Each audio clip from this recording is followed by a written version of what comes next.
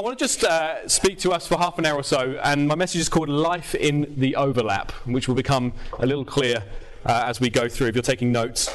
We're going to be in the book of 1 Thessalonians, chapter 4 initially, and then we're going to read a little bit from Romans chapter 13 as well. And I just felt God lead me to these passages. It's a lot of Bible we're going to cover, okay?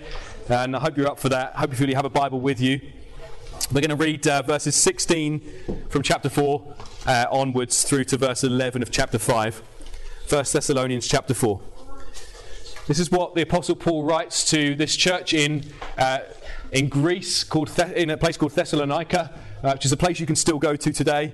And it's a church where they are knowing some pressure to give up on the faith. There's a culture around them which is going one way, and they want to go the other way. And this is the situation in which Paul is writing to them. For the Lord himself will descend from heaven with a cry of command, with the voice of an archangel, and with the sound of the trumpet of God. And the dead in Christ will rise first. Then we who are alive, who are left, will be caught up together with them in the clouds to meet the Lord in the air. So we will always be with the Lord. Therefore, encourage one another with these words. Everyone say the word encourage. Encourage. I'm going to come back to that. Now, concerning the times and the seasons, brothers, you have no need to have anything written to you. For you yourselves are fully aware that the day of the Lord will come like a thief in the night. While people are saying, there is peace and security, then sudden destruction will come upon them, as labour pains come upon a pregnant woman, and they will not escape. But you are not in darkness, brothers, for that day to surprise you like a thief, for you are all children of light, children of the day. We are not of the night or of the darkness. So then let us not sleep as others do, but let us keep awake and be sober. For those who sleep, sleep at night, and those who get drunk are drunk at night. But since we belong to the day, let us be sober, having put on the breastplate of faith and love, and for a helmet the hope of salvation. For God has not destined us for wrath, but to obtain salvation through our Lord Jesus Christ, who died for us, so that whether we are awake or asleep, dead or alive, we might live with him. Therefore encourage one another and build one another up, just as you are doing. And then we're just going to flip to Romans chapter 13, a kind of similar passage to this that we've just read in 1 Thessalonians 4 and 5. We're going to read verse 11 onwards. Besides this, you know the time, that the hour has come for you to wake from sleep. For salvation is nearer to us now than when we first believed. The night is far gone, the day is at hand. So then let us cast off the works of darkness and put on the armour of light. Let us walk properly as in the daytime, not in orgies and drunkenness, not in sexual immorality and sensuality, not in quarrelling and jealousy, but put on the Lord Jesus Christ and make no provision for the flesh to gratify its desires. Shall we pray as we dig into this together? Father, would you help us as we open up your word together? Would you deeply strengthen us and teach us things, Lord, that will stay with us for the rest of our lives? Would this be a moment where we do business with the living God? Amen. Amen. So Paul, in these passages, is speaking to the church in Rome and in this church in Thessalonica and saying, you know some things. There's some things that you know. You don't need more details, is what he's saying. There's some things that you are fully aware of. He assumes that they are fully aware of some things pertaining to the return of Jesus Christ. I don't think this is something that we focus on much in 2022, but it seems to me that when I read the New Testament and all these letters from these apostles, and I read the Gospels, these accounts of Jesus' life and teaching, I think there was an awful lot of talk about Jesus coming again. And I think we lose sight of that, maybe for some reasons we'll come on to in just a moment. But the kind of language that Paul uses, he talks of the day of the Lord quite a lot. He talks about it in places like Philippians, he talks about it in Thessalonians a lot. In every chapter of Thessalonians, he talks about the return of Jesus Christ. He talks about it in Romans, he talks about it in 1 Corinthians, he talks about it in a lot of his letters. He wanted the churches that he served to be aware of something crucial, that Jesus is going to return. And this is something that these folks were well rooted in, well grounded in. Now, we're aware, of course, that Jesus is coming again. I don't think that's a surprise to any of you. I don't think that's something that's necessarily new. But if you go looking for it, it's there again and again and again in the Scriptures. And as we really take this to our hearts, and I hope that I will help to serve to do that in this message, it really should affect and change the way that we live our lives. It really will make us to kind of live the kind of radical lives that we see some of the believers lived in the New Testament age. Dare I say it, we're maybe a bit put off from thinking about Jesus' return because it's complex, and we maybe look at things like the book of Revelation and we think, I don't understand a lot of this. I like the bits that we've heard read out in the worship time about Jesus being worthy. I like those songs that are sung, but I don't understand a lot of it, and therefore I'm just going to put it to one side. I'm going to focus on the bits that I do understand.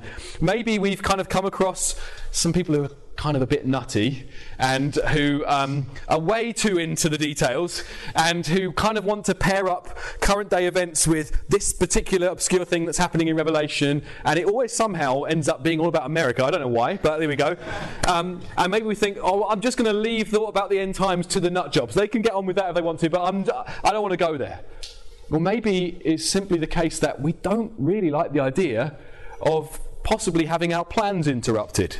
Maybe we've got some things mapped out in our lives, and we think, I don't really like the idea of Jesus coming like a thief in the night, unannounced, not kind of with a big countdown timer in the sky. That would be really helpful, actually. If I could have maybe a 20-year countdown timer in the sky, then I would live in a certain way. We don't kind of like the idea of him coming in and potentially interrupting the plans that we've made.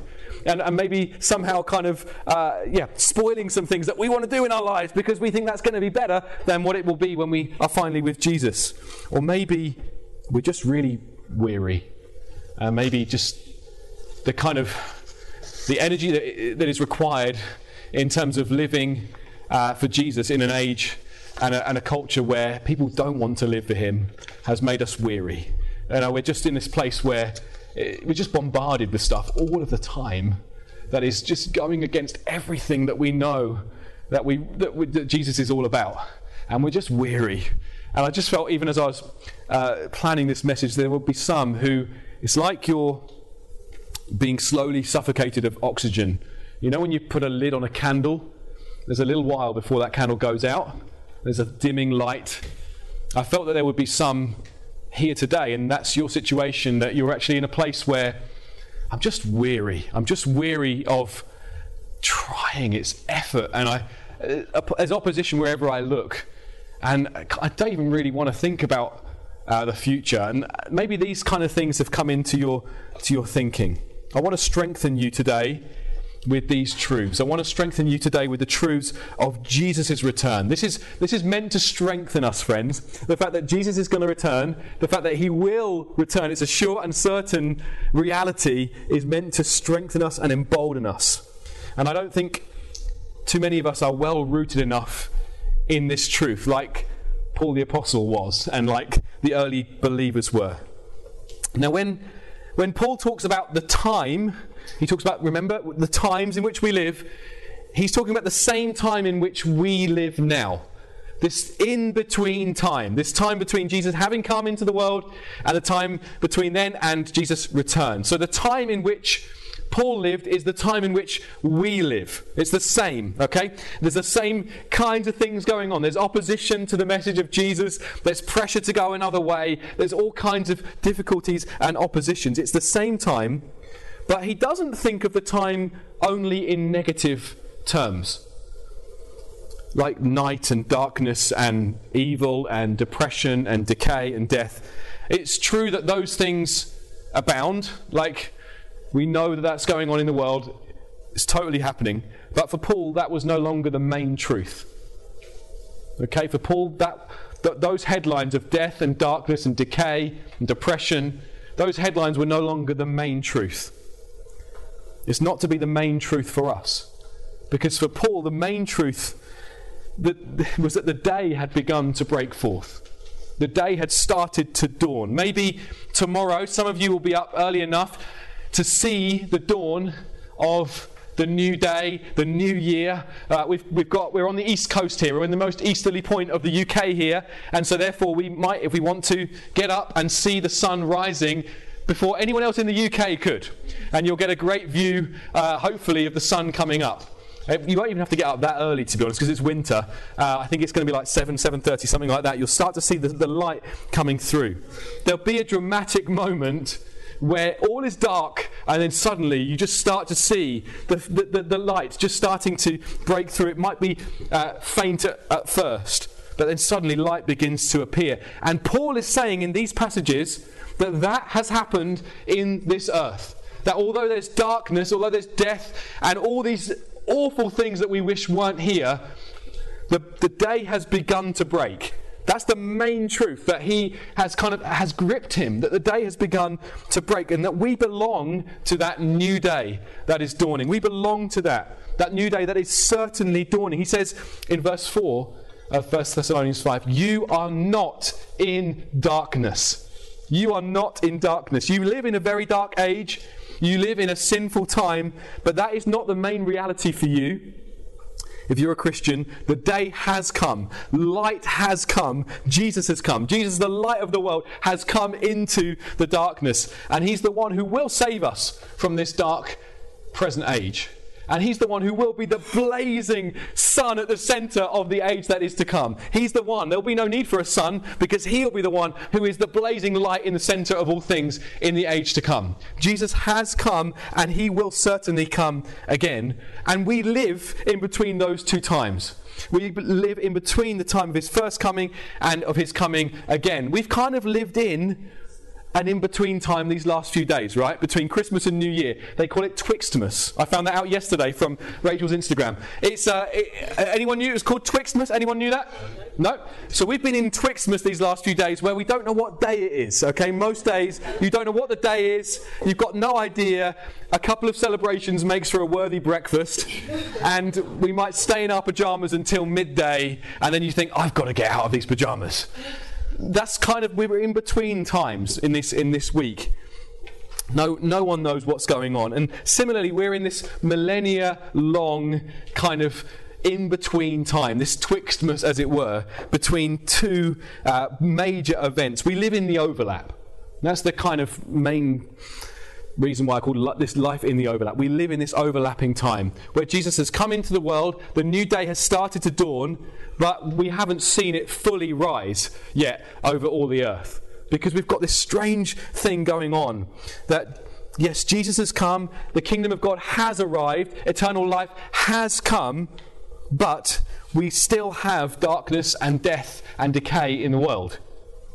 Paul can confidently say in places like 1 Corinthians, if anyone is in Christ, he is a new creation. The old has gone and the new has come. It's not the new will one day come. No, it has come. We're in that already, but we've yet to know it in its fullness. Jesus says in Mark chapter 1, the kingdom of God is at hand. The time is fulfilled. So the kingdom of God has come. And people are entering into the kingdom of God right across the world, even today. But we've not known the kingdom fully outworked, as it were, whilst there's still death and depression and sadness and tears known in this world. The writer to the Hebrews, whoever that would have been, says in Hebrews 6:15 that we've tasted of the powers of the age to come. So the age to come has kind of arrived, but it's not here in all its fullness yet. Do you understand? Are you with me on this? We're in this kind of overlap time. The mystery of the kingdom of God is that the kingdom has arrived, and the age of sin and pain and death did not immediately cease. But the sure promise is that the age to come, the reign of righteousness, the kingdom of God, the new creation, eternal life, will one day hold sway with no sin, with no death, with no addiction, with no depression present. But the mystery is that there's this overlap between the fallen age of sin and pain and death and the new age that's coming into the world. That's the time we live in. Now here's the key thing. Knowledge of the time in which we live should cause us to live differently. It should cause us to live radically. And it's fair to say that the Apostle Paul lived a radical life. Certainly, I think, aside from Jesus Christ, no one has lived a more radical life than the Apostle Paul after he came to know Jesus. He lived a radical life, but I expect we don't really want the kind of life that Paul had. I think we sometimes sing quite bold things, but I don't think we really want the kind of life that Paul had, with shipwrecks and imprisonments and regular beatings and kind of not really knowing if you go into one city whether you're going to get arrested and maybe executed. I think we kind of don't really want that to some degree, but we do want our lives to count, don't we? We want our lives to count. However many years God might have for us, whether it might be, hopefully for most of us here, another 40 or 50 years. Some of us less. Some of us who are even younger here, it might be less. But we want those years, however many God gives us, we want them to count. We want them to count, don't we? We want them to count for the things that really matter. And key to this is to understand the times in which we live, to really understand it, that the night has gone and that the day is at hand. Even though it feels like the night is still here and we're in complete darkness, no, the day is at hand.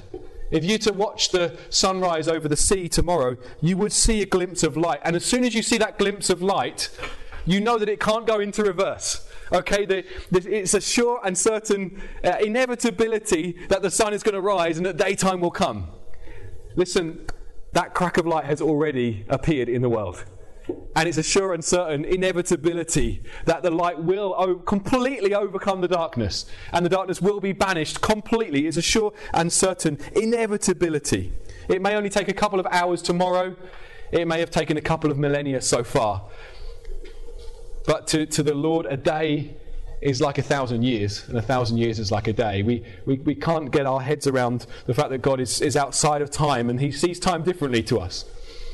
But it's a sure and certain thing that Jesus' light has broken into the world, that night is over, that day is coming. And some of you just need to be strengthened with that. It's very simple. It's not a very complex message. But you need to be strengthened with that today. If you're weary, if you're feeling like, I've just been pushing against something that has just been, I'm going in one direction here, and everyone else seems to be going in the opposite direction, and I'm just exhausted from it, be strengthened by the truth that the day will surely win, that the light will surely overcome the darkness, that one day there will be a time where there is no more of all of the things that we cause us sorrow and grief. It will come to pass. Jesus' victory as he rose from the grave means that it is sealed. His victory as he rose from the grave spelt the end of this fallen age. He defeated sin and pain and Satan and death.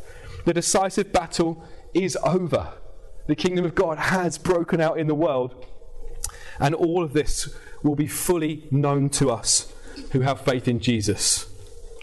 And Paul says in those verses in Romans, our salvation is nearer now than when we first believed.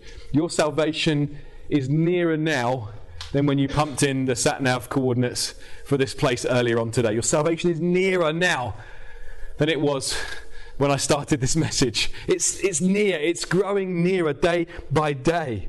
And our salvation has, of course, come already in so many significant ways. We've celebrated it already in our worship, that our sins have been forgiven. Our conscience has been cleansed. Our guilt has been removed from us. Jesus has done it for us on the cross. We have been justified, made right with God, just as if we had never sinned. We've been adopted into the family of God. So our salvation in so many wonderful, beautiful ways has come, but there's salvation for us still to know. Our salvation will be fully known when we are done with sin, when we're done with disease, when we're done with discouragement and depression and dependency on things that we think will satisfy us, and doubt and despair. When we're done with all of these things, and most of all, when we're done with seeing Jesus only like we look in a mirror dimly, our salvation will come when we see him face to face, totally clearly. Nothing hindering us. Our salvation will come when we see him face to face. And listen, Jesus will be the very, very best thing about eternity. He will be, as I said, the blazing sun at the centre of it all. One writer, Michael Reeves, says, Jesus has satisfied the heart and the mind of God the Father for all eternity. What makes us think that we're going to somehow get bored of him? He says our spiritual boredom is simply blindness, because Jesus has satisfied the heart and the mind of God the Father for all eternity. And we're going to get to see him face to face. We're going to get to walk with him, talk with him. Won't that be amazing? We're going to see the champion of heaven day to day. Go and talk with him, just like we talk to a friend. There's going to be nothing hindering that relationship. No sin from our part. No lack of clarity about who Jesus is. We're going to see him face to face. And each and every day is... I love the Narnia story, which says each and every day will be better than the last. You know, each and every chapter more glorious than the last. Some of us just need to be infused with that hope. Every day of your groaning, every day of life where you're finding it so hard and you're saying, how long, Lord? Our salvation is getting closer and closer with each and every day. Seeing Jesus. And in light of all this, our lives are to look different. That's the pattern of the epistles. When you read them, Paul and the other apostles, they expound great truths. And they say, now then, this is how you're to live. In light of this, this is how you're now to live. It's not do this and then these things will be true of you. It's not do this and then you'll be accepted by God. No, it's this is what he's done for you. This is what he will do for you. And now, in light of this, is now how we're to live. And so in light of this, given that the day is at hand, this is an hour for being awake, not asleep. I know it's warm and stuffy in here and we might be feeling sleepy. But this is an hour. This is a day. Our lives are not to be lived asleep, lulled by the lullabies of the world, as it were. All the vain things that are going to go on tonight in the name of a good time. All the dressing up, trying to look as good as possible in order to attract people of the opposite sex. The head full of regret the next day. All of the things that the world might be running after, that we are screamed at every day, you need this. You really need this. Sometimes it's not in any way subtle. And we've been sold for the last 6 to 8 weeks.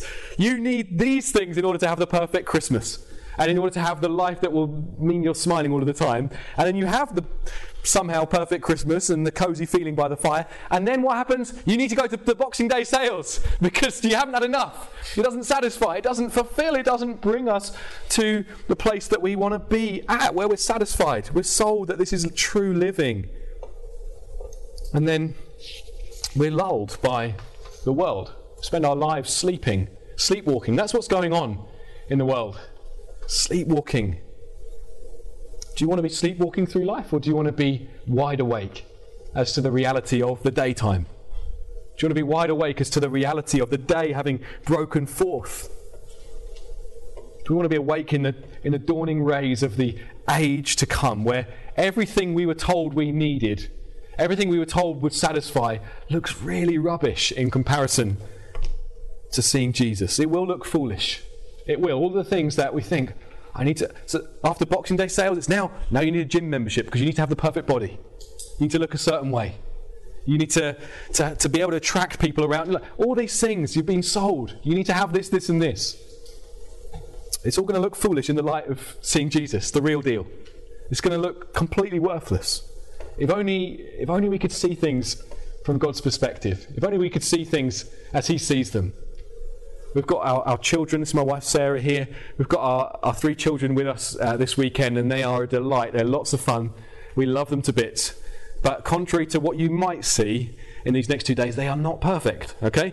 And sometimes they bicker and squabble about things that are just downright ridiculous and hilarious. And me and Sarah, sometimes we're so cross, but we're also laughing because we think, how are you fighting over this thing?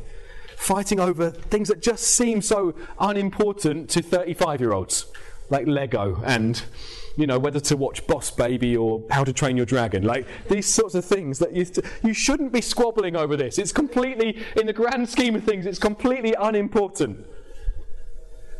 And listen, it's like that when we get this perspective of the age in which we live, when we get the perspective of we're no longer in darkness, the day has come.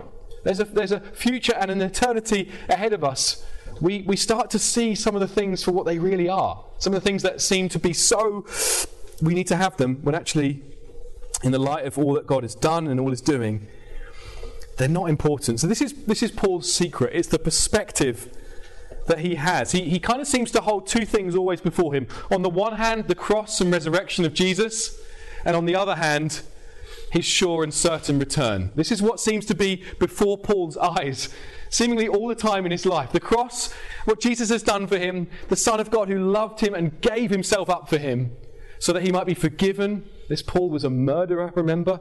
He was a guy who had people thrown in prison, beaten, tortured, killed on account of their faith in Jesus.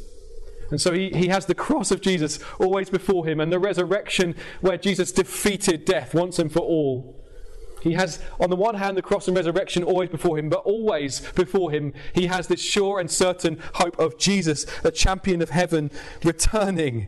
It loomed large in his view, the sky-splitting moment of Jesus' return, the trumpet sound. This loomed large in his view. The King of Kings, Lord of Lords. You read about it right at the beginning of Revelation, this warrior returning on a horse with the King of Kings and Lord of Lords tattooed on his leg, and the sound of his voice is like the sound of rushing waters. We're going to hear the sea tonight or tomorrow and just hear the amazing power of the sea. This is like his voice echoing through the world. His eyes blazing like fire, his feet like bronze, his hair white like wool. This Jesus, no longer Jesus in the manger, no longer Jesus in apparent defeat on the cross, but Jesus victorious, is returning to this earth. He's coming again, and he will be so glorious. The sight of him will be glorious, utterly captivating. The things that we've looked on in this life that we thought, wow, that's incredible, will pale into comparison to Jesus when we see him for who he is. It's going to be magnificent. These were in constant view for Paul, the cross and resurrection and Jesus' return. And we're good at singing about the cross and resurrection. I wonder if we can sing more songs about the return of Jesus. We used to sing songs like, bow down to his authority, for he has slain the enemy. And from heaven and hell he holds the key. Jesus is Lord. Maybe we need to sing some more songs like this. Because I think, like the Thessalonians, we can be very discouraged sometimes. And we can feel like, man, this is impossible. I've got to do this for another 50 years? Are you kidding me? We need to sing songs about the hope that we have in Jesus' return. We must sing of his victory and of his return. He's coming again. We need to have his return in the view of our minds. We need to see, I don't belong to this age any longer. I belong to the age that has broken out in this world, and it's the age to come in all its fullness. I need to throw off some things. That's the application that Paul brings. So we throw off some clothes that don't fit anymore, that are not befitting of the age in which we've been brought into. Like you may have done in this week where you thought, it's midday and I'm still in my PJs. I need to get these off because it's daytime now. It's not nighttime anymore. There needs to be some things, I think, today even that we might throw off. And we might say, in light of this great truth, in light of what's going to come to pass, in light of the sure, certain reality of Jesus' return in total victory, I'm going to throw off some things. And it may be even right now the Holy Spirit is just laying some things on you, just gently, just saying, this is what you need to throw off. And it's some things that we need to then put on. Paul says, let us cast off the works of darkness and put on the armour of light. God has woken us up. He's shown us that we're actually in a battle. We're awake now to the battle that we're in, and we need armour to put on. And Paul in the Thessalonians passage that we read at the beginning, he talks about, since we belong to the day, let us be sober, having put on the breastplate of faith and love, and for a helmet the hope of salvation. Faith, love, and hope. This is what does this even look like? Sometimes you hear about the armour of God, things like this, and you think, what does that even look like? Well, faith and love and hope, this is nothing short of rejoicing in and glorying in Jesus. That we might grow in our faith in Jesus, that we might grow in our hope in Jesus, that we might grow in our love for Jesus.